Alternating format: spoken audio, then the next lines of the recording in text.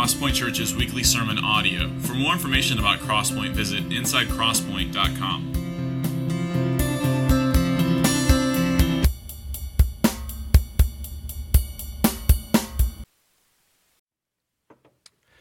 Amen.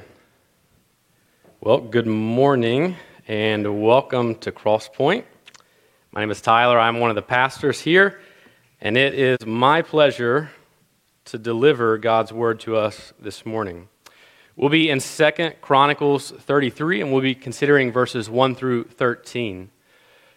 But as you are making your way there, I remember the day very well that I drove to Cincinnati, Ohio, to conduct my first funeral.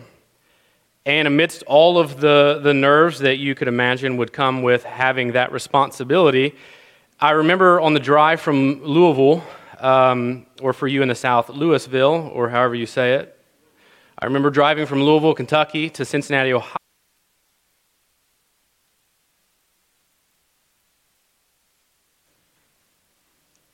Check. There we are. I remember the Lord silenced me. That was a joke. It's not really funny when you have to tell people that you've just made a joke, But I remember making this drive and being nervous, and I remember thinking about the eulogy that I would give for my wife's great-grandmother. And to be honest, I was not really nervous about being able to communicate the gospel because I thought that would be pretty simple to do. But I do remember thinking, as I was reading in particular the obituary of Chelsea's great-grandmother, that there were so many things I didn't know about her, and that there were still also so many things I wanted to say, but knew I would not have time to say.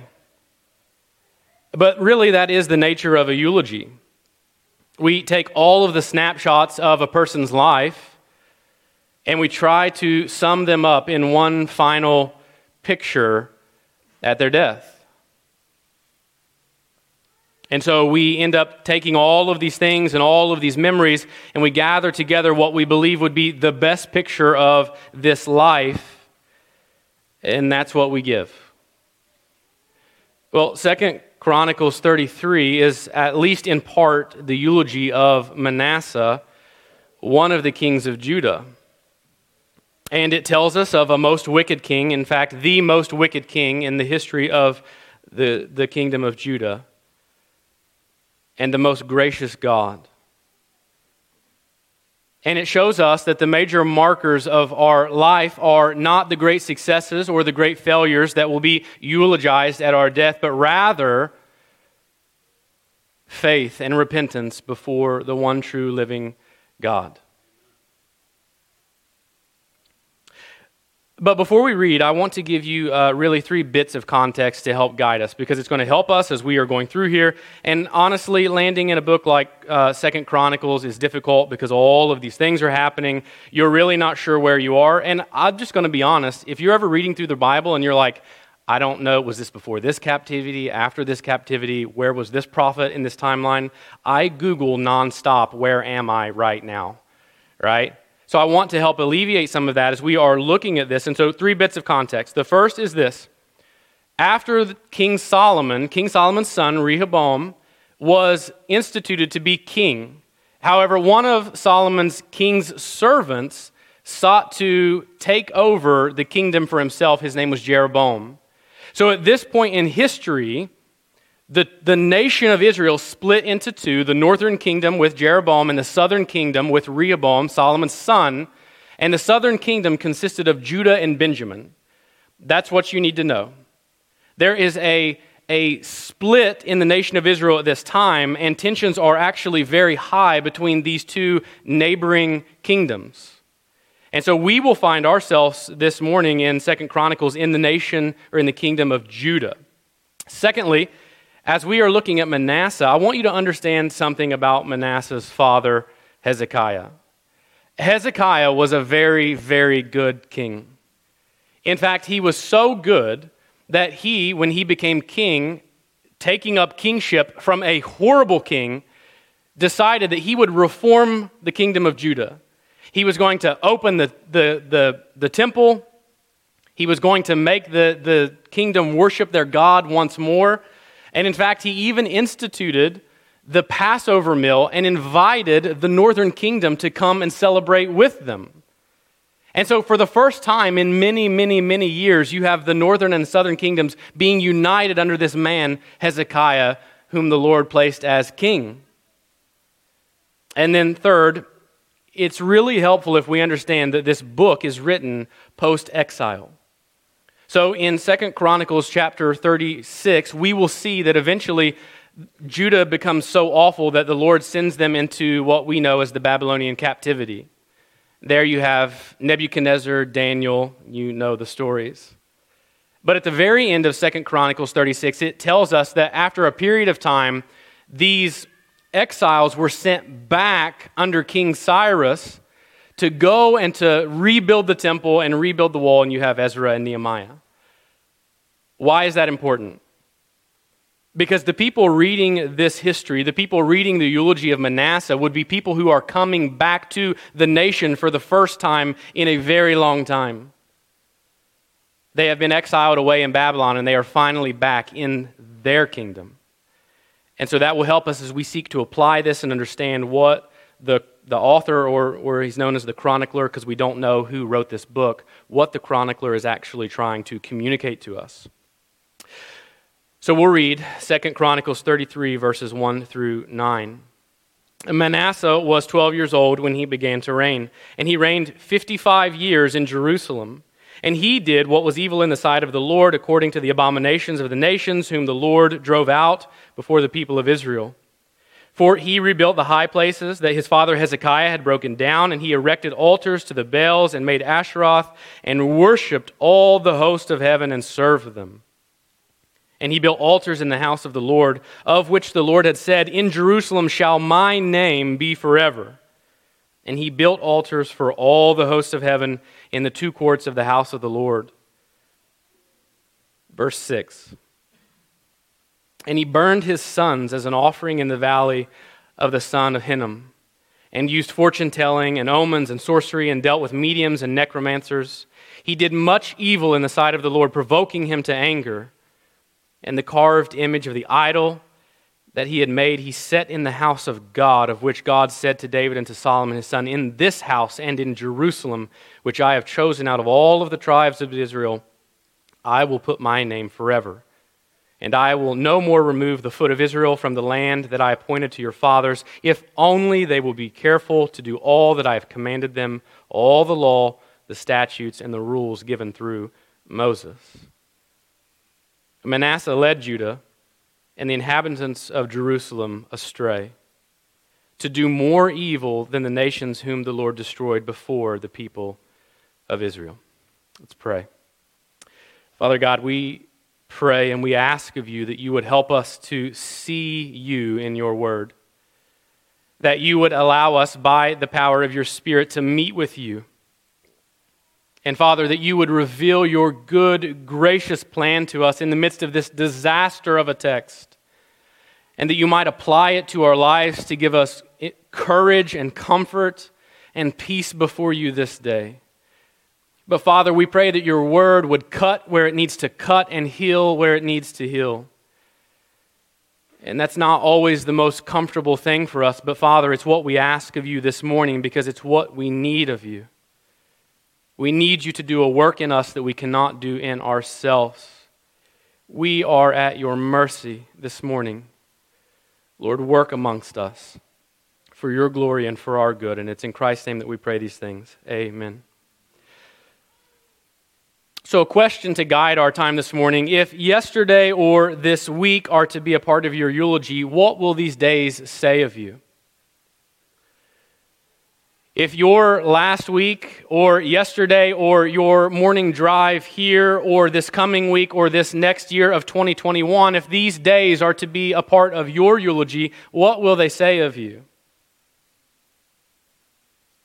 What will these days in your life be marked by? Because there is coming a day when someone will be responsible for creating a eulogy for you, and I hope you are asking the question, what will they say? What is it that I would like people to be known after I die? Because one of the things we must be aware of is that they can only come to that conclusion by the way and by the days of our life. And so I have three observations as we seek to cultivate or create the answer that we are looking for. The first is this. Our flesh naturally desires to exchange the things of the Lord for the things of the world. What on earth happened? I mean, seriously, think about it for just a moment as you are introduced to this king Manasseh, and I've just told you about his father Hezekiah and how awesome he was. What happened? Why such a stark contrast between this godly father and this most wicked king of a son? Well, here's a few things that we may be tempted to do. We may be tempted to psychoanalyze this and start thinking, well, I'll tell you one thing, Manasseh did not get enough spankings. And then there's another group opposite of you saying Manasseh was spanked too much. Or we could be thinking, well, maybe Hezekiah just forced Manasseh to go to synagogue too much. Maybe he forced religion on Manasseh way too much. And in fact, maybe Manasseh really didn't like youth group at synagogue. In fact, maybe he disliked it so much because the youth pastor, once he started preaching, he did not know how to stop. Listen, I don't know why you're laughing. I'm preaching to you. But we have all of these things that are running through our mind, and this is not even in my notes, but can I just be honest with you for just a moment? If you think by bringing your child or your teenager to church serves as a risk in their life to drive them away from church, you have underestimated your abilities. Manasseh did not find him in a place where he became so wicked because he was forced to gather with God's people. What the chronicler is doing, again, that's the author. I'm going to say that word 1,000 times, so just you have to get over it. What the chronicler is doing here is he's giving us an insight, not into the things that happened in Manasseh's life to make him an awful king, but rather the nature of the human heart. It may be that there is no specific answer as to what happened, what series of events in Manasseh's life that forced him into this place. Having a godly father, a godly mother, I guess I'm assuming, but then being a horrible person. What the chronicler is doing here in this text as he is speaking to these returning exiles who have been in Babylon is he is reminding them, he is teaching them about the human heart. He is revealing to them that there is no greater magnetism in the entire universe than that of the flesh to the world. That you will come into this place and your flesh will desire everything that stands against God. Paul helps us in Romans 8 to see this point super clearly. Romans 8:7. For the mind that is set on the flesh is hostile to God. For it does not submit to God's law. Indeed, it cannot. What Manasseh has done is he has pledged his allegiance not to his father or his father's God, but rather to himself and to his desires. Manasseh is simply doing that which he wants to do. And so, this book, this eulogy, it's an exhortation to these returning exiles. It's an exhortation to us that if we are really to serve God, then we must guard our heart from our flesh. If you are really to return to this place and you are really to serve the Lord your God, then you must protect yourself from yourself. And that means you have to be honest about who you are and what your temptations are and the things that you desire that stand against the Lord your God. Paul tells us in Colossians 3:5, it's so serious, this magnetic pull is so serious, the flesh to the world, that Paul tells the church in Colossae that you must put to death what is earthly in you. Paul is telling us the same thing that the chronicler is telling us. The attraction to the world that your flesh has is so strong that it has to die. It can't be boxed up and placed on a shelf to be visited later. It can't be even a fond memory in your mind. It must die. Its existence in your life must cease. And so Manasseh serves as a warning to all of us. The only sacred thing to the flesh is the flesh. The only sacred thing to your flesh is the flesh. You cannot live in the world and desire the world and find God there.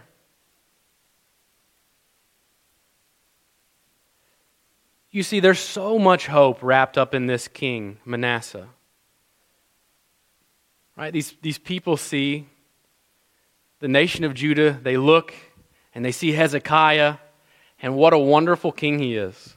And I'm sure there was much blessing from the Lord that was had under Hezekiah's reign. And so we see that he has a son and everyone's excited. Yes, Hezekiah, the good king, has a son. This is the one. He's the one that's going to continue this good reign in Judah. And so I'm sure the people were just thinking, this is wonderful. Maybe we have many, many more years of being blessed by God and serving Him. But the Bible tells us he did more evil than any king. And in fact, he did more evil than any of the kings that were driven out before the nation of Israel when Joshua went into the land of Canaan. The Bible is saying there's no one as bad as Manasseh. This man, I'm sure beloved by his father, loved by his father, a most precious son. This man, he murdered his own sons. What happened? The flesh. The flesh happened. Martin Luther, the great reformer, commenting not on this passage but on Galatians chapter 5, I believe maybe verse 1, talking about the lust of the flesh that Paul warns of there, he says this, Martin Luther: "The lust of the flesh is not altogether extinct in us. It rises up again and again and wrestles with the Spirit. No flesh, not even that of the true believer, is so completely under the influence of the Spirit that it will not bite or devour or at least neglect God's commands. At the slightest provocation, it flares up and demands to be revenged."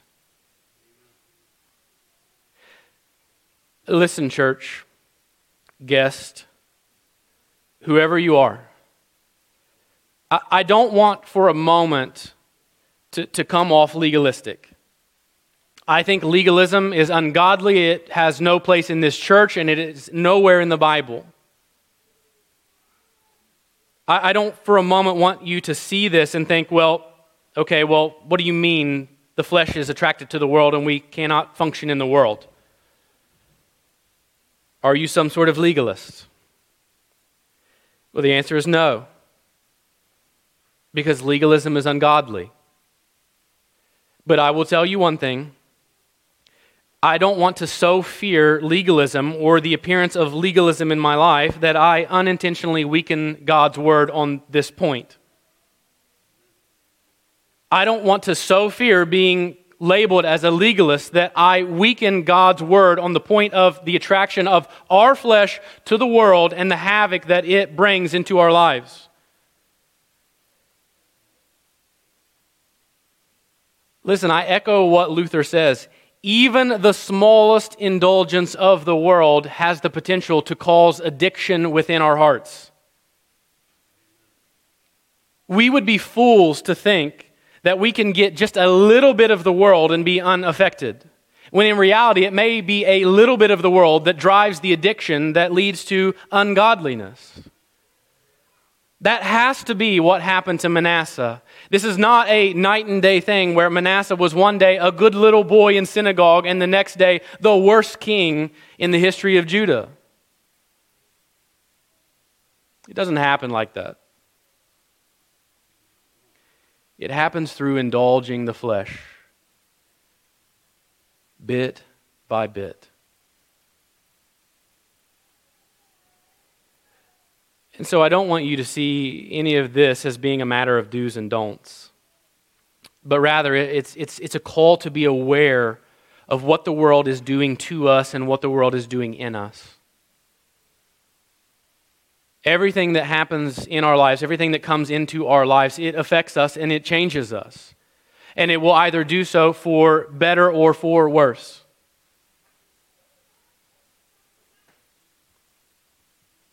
The world's probably oldest strategy, I think, is to nurture our sin under the guise of personal fulfillment and happiness.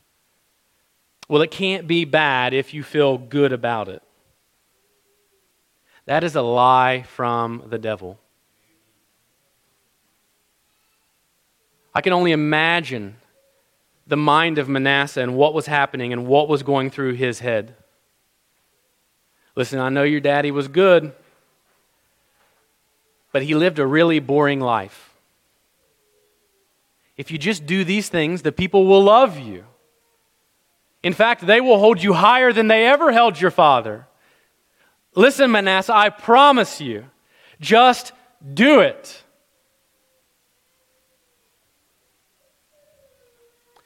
And he becomes the worst king ever. And so the message to these returning exiles as they are looking and seeking to serve the Lord their God, the message to them, the message to us this morning is the same. If you are to serve the Lord, then you must be on guard. Jesus tells his disciples as he's sending out the 12, be wise as serpents and innocent as doves. You must see the way the world devours, and you must go in knowing that it devours and yet showing the love of Christ. Be on guard.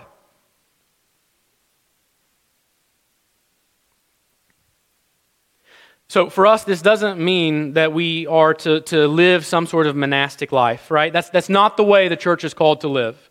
Well, if we can't be in the world, or of the world rather, then what we need to do is we just need to make this building bigger. We'll make apartments. We'll all just live here. We'll pray all the time. And Brad will get to preach 24/7, right? You don't ever have to end a sermon, right? Take us through Revelation, Brad, until the Lord comes. Let's end here.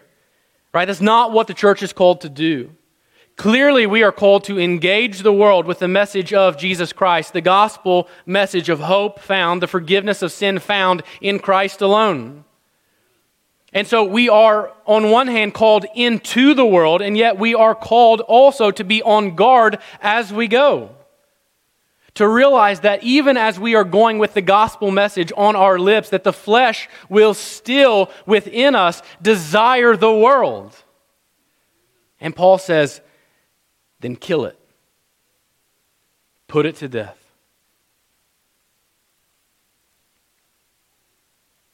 And so it doesn't mean some sort of monastic life, but it does, however, mean that we are to plod along each and every day of our life with a keen eye for how we might live faithfully. The second point is this. Living in faith is a lifelong willful endeavor where the most extraordinary acts are often the ordinary ones. Let me say it again. Living in faith is a lifelong willful endeavor where the most extraordinary acts are often the ordinary ones. So we may be tempted to see the solution for Manasseh. Right? All you need to do, Manasseh, is you need to have some sort of big, glorious reform, some sort of big, faithful act to turn everything around. Right? Just do reform like your dad. Send all of the bells away, all the Ashtaroth away, and turn everyone back to God. Right? Just fix all of it. It's easy. Well, that may be the temptation that we have, is to fix his problem simply by making it go away somehow. Just do what your dad did. Just reform everything. Well, that is somewhat of a good idea. So let's see what his dad did. 2 Chronicles 29, verses 1 through 3. Hezekiah began to reign when he was 25 years old, and he reigned 29 years in Jerusalem. His mother's name was Abijah, the daughter of Zechariah, and he did what was right in the eyes of the Lord according to all that David his father had done. Verse 3, in the first year of his reign, in the first month, he opened the doors of the house of the Lord and repaired them. What does Manasseh's dad Hezekiah do?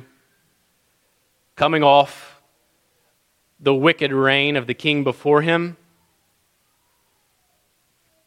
he goes to the temple and he sees the doors are broken and he fixes them. He fixes the temple doors. He doesn't, as far as we know, come in with some master plan, some blueprint of restoring all of the gold and all of the beautiful linens. He goes in and he fixes the doors.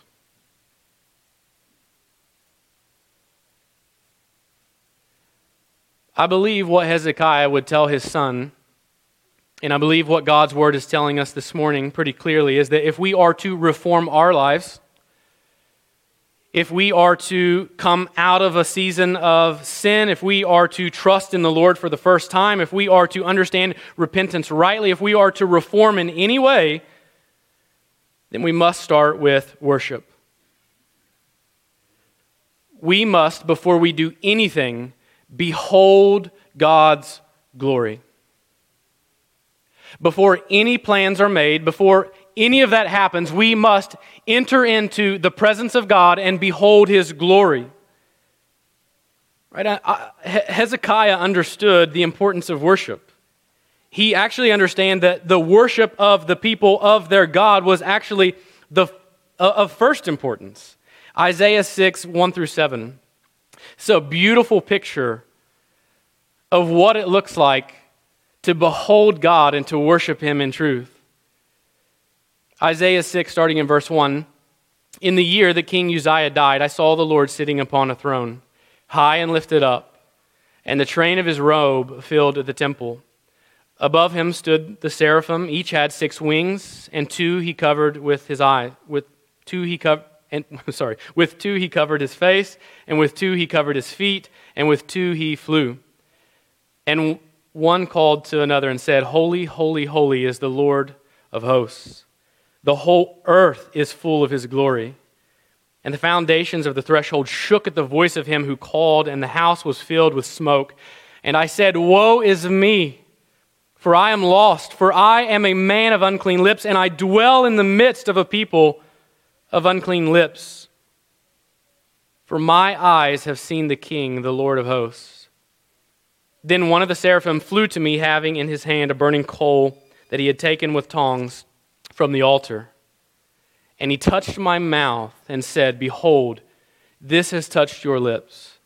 Your guilt is taken away, and your sin atoned for.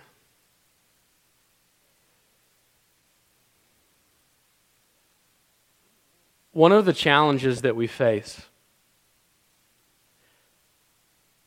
as fallen beings, as sinners, as unbelievers, as believers, one of the great challenges we face is grasping an important biblical irony. That it's by entering into God's all-inspiring, fear-inducing glory with our sin that our eyes are open to see that God is the only refuge from our sin. What Isaiah understood in that moment, in God's glory, is that he was completely exposed. There was no hiding. Everything that was his, everything that he owned, everything that he had done was on display before God. And it terrified him. And it was in the midst of the terror of the glory of God that Isaiah realized he is in the safest place that he can be. Why? Because the glory of God reveals not only our sin, but also our Savior.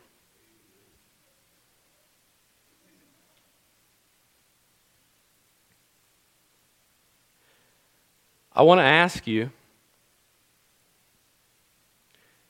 in what ways have you been tempted to just totally remodel the temple and leave the doors in despair? And y'all, we have to be clear about this. All the world wants from us is the appearance of being put together. It wants nothing else.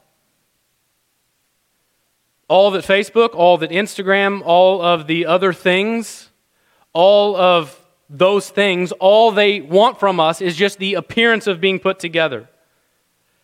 And that even stands true for the believer. Right? I am not condemning you if you take pictures of your devotions. That's awesome and it motivates me. But do not take pictures of your devotions if you have lingering sin in your marriage that you are unwilling to address. Why? Because that's not who we are, church. We're not the types of people that want to be seen as put together and yet a disaster before the Lord our God. That does not only ourselves no good, but no one around us. Because then we start to do this weird thing where we look around, everyone's awesome, they do this well, they're reading through this, I haven't even started on Brad's thing yet, and I'm just over here, I'm squandering everything, and they have it all together. Well, I would tell you, if we are Isaiah and we were ushered before the Lord right now, I don't know that your Instagram or your Facebook would be the means by which you would stand in the glory of God. In fact, it may be the thing that you say, God, oh my goodness, you have no idea what my Instagram is, right? We're not saying unclean lips, we're talking about our social media. What we have to realize is that, and what we want to communicate as a church and as believers is that it's actually with our sin in the presence of God, with the body, that we actually find refuge from our sin. Man, we so often just want people and ourselves even to just kind of like paint over that stuff. And that's exactly the problem that the Pharisees had. They were whitewashed. And nothing inside of them was true. It was a mess. They were disasters. Too often we forsake the foundationally mundane things of the faith for the opulence of being put together. We forsake the foundationally mundane simply so we can look put together.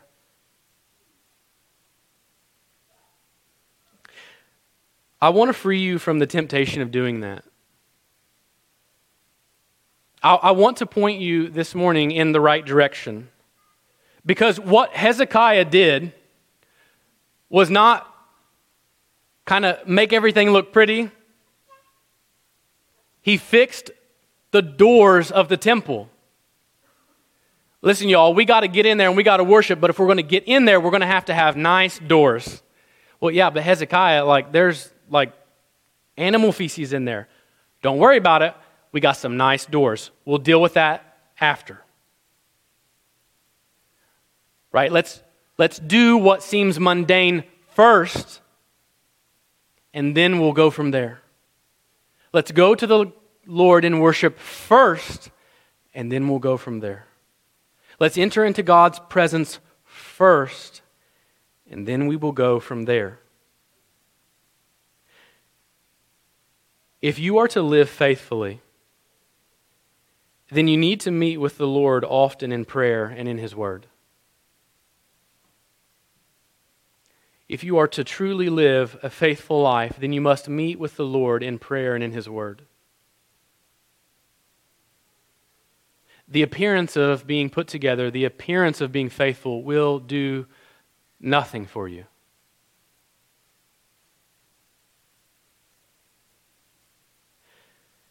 And I want to be honest with you, it's not fancy, and it's also not easy. You would think that praying would be pretty simple because you can literally do it in your head at any time. I will confess to you that my 2-year-old prays better than I do. His prayers seem to be focused. I don't think he's a believer, but he just has a way of being able to talk to the Lord and only talking to the Lord. And I can't even sit in my office with an open Bible and have like 30 seconds of attention. It's not glamorous and it's not easy, but it's the way to be faithful. It's fighting. It's plodding along day after day in prayer and in His Word. Because I want you to realize that whatever the world is trying to tell you, whatever popular Christianity is trying to sell you, that it's actually the ordinary means of being a believer that leads you into the most extraordinary moments of God's grace. It's the ordinary that reveals the extraordinary, not the other way around.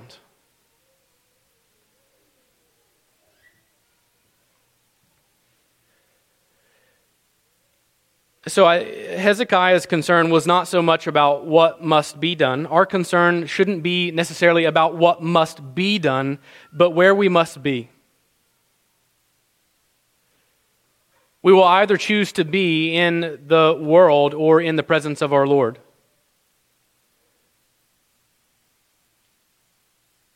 And you can only, Christian, enter into the world successfully if you have been in the presence of the Lord.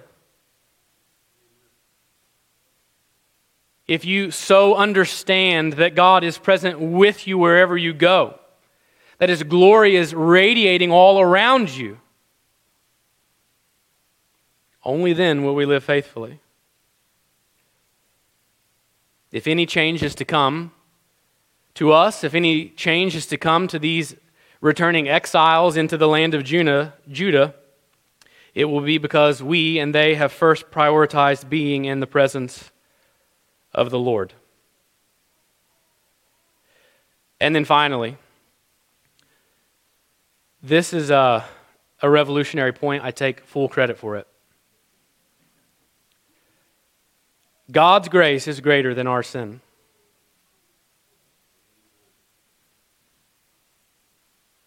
God's grace is greater than our sin. There is no doubt in my mind that Manasseh's eulogy is not ideal, and it's not the eulogy that I want. Not for a moment do I want to be remembered like what we have just read of Manasseh. I want to be a Hezekiah. Because Manasseh, he stands in infamy as the most wicked king to ever reign in Judah.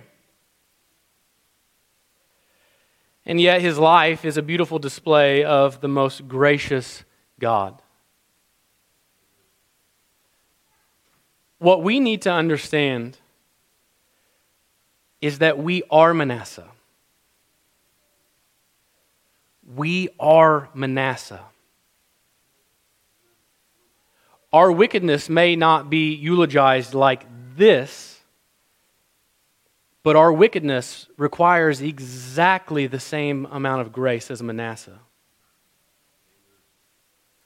The amount of grace that it takes to save Manasseh is exactly the amount of grace that it would take to save my 6-year-old son. Why? Because God's grace is greater than our sin. Praise God that Manasseh's eulogy does not end there. in verses 10 through 13, we see this gracious God. Starting in 10, the Lord spoke to Manasseh and to his people, but they paid no attention. Therefore the Lord brought upon them the commanders of the army of the king of Assyria, who captured Manasseh with hooks and bound him with chains of bronze and brought him to Babylon. And when he was in distress, he entreated the favor of the Lord his God and humbled himself greatly before the God of his fathers. Verse 13. He prayed to him, and God was moved by his entreaty and heard his plea and brought him again to Jerusalem into his kingdom. Then Manasseh knew that the Lord was God.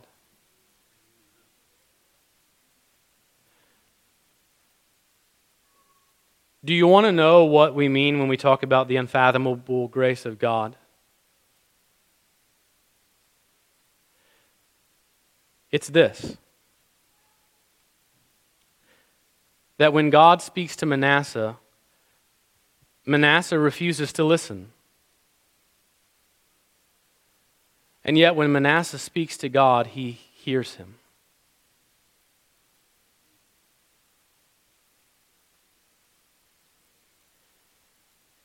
God tries to tell him, and he refuses.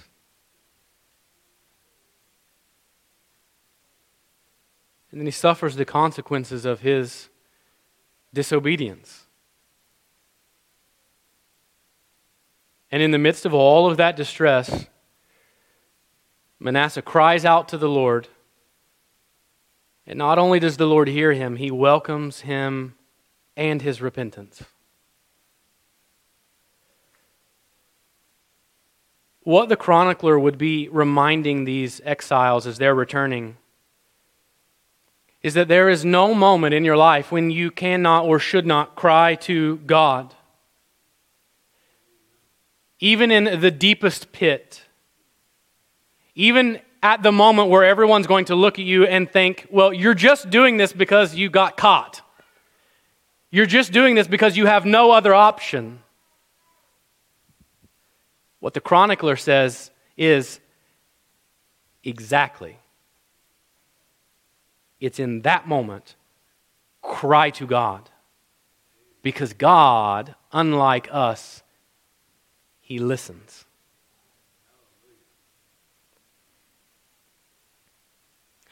But there is and here's where the context comes into play. Verse 13 would leave a huge lingering question for all of these people who have just come back out of Babylon. There's this little phrase in verse 13, restored him into Jerusalem, into his kingdom. Right, that's good and well for Manasseh. We're so happy that happened for him, that he has a kingdom. But the question that we now have, returning to this land, is that we don't have a Manasseh. There is no king to rule over us.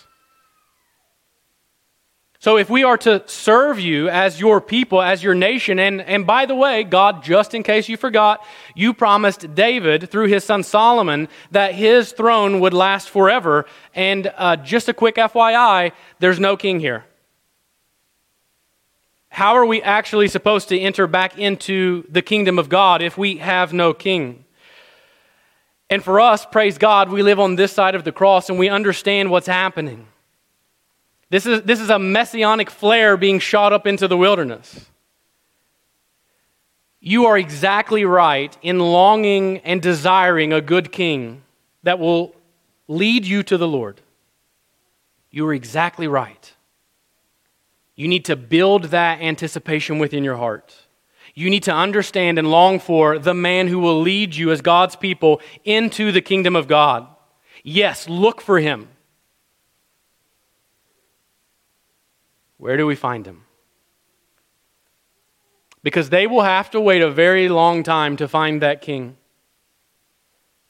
But unbeliever, if you are in this room, you have to wait no time. This king has been revealed to us.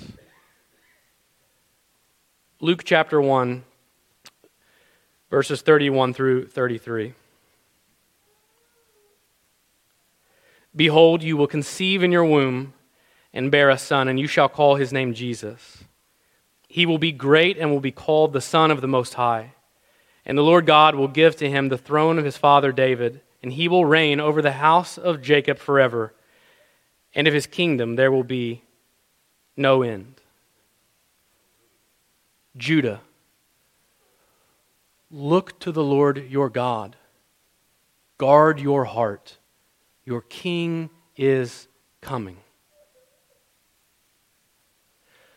So I want to end with this question.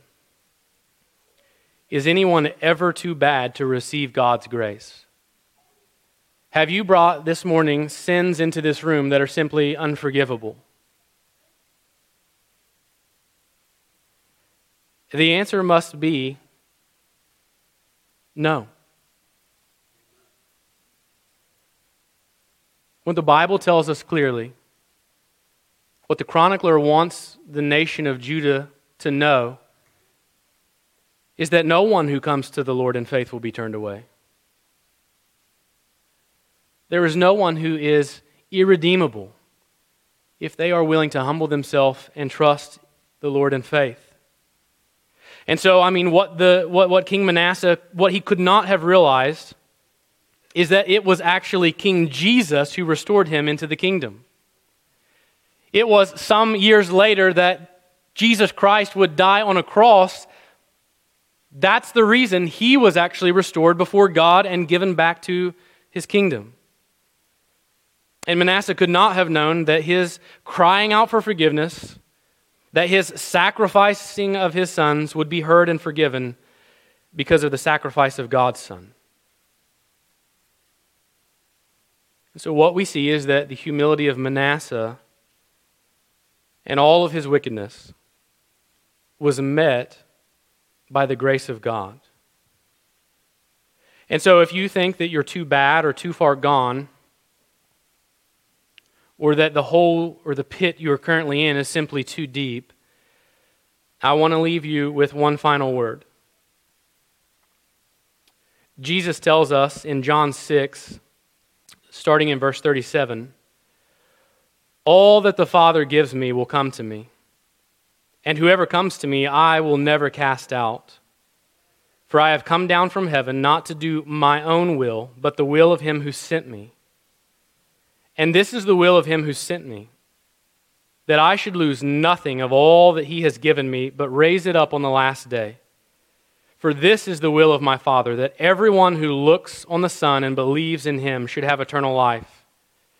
And I will raise him up on the last day."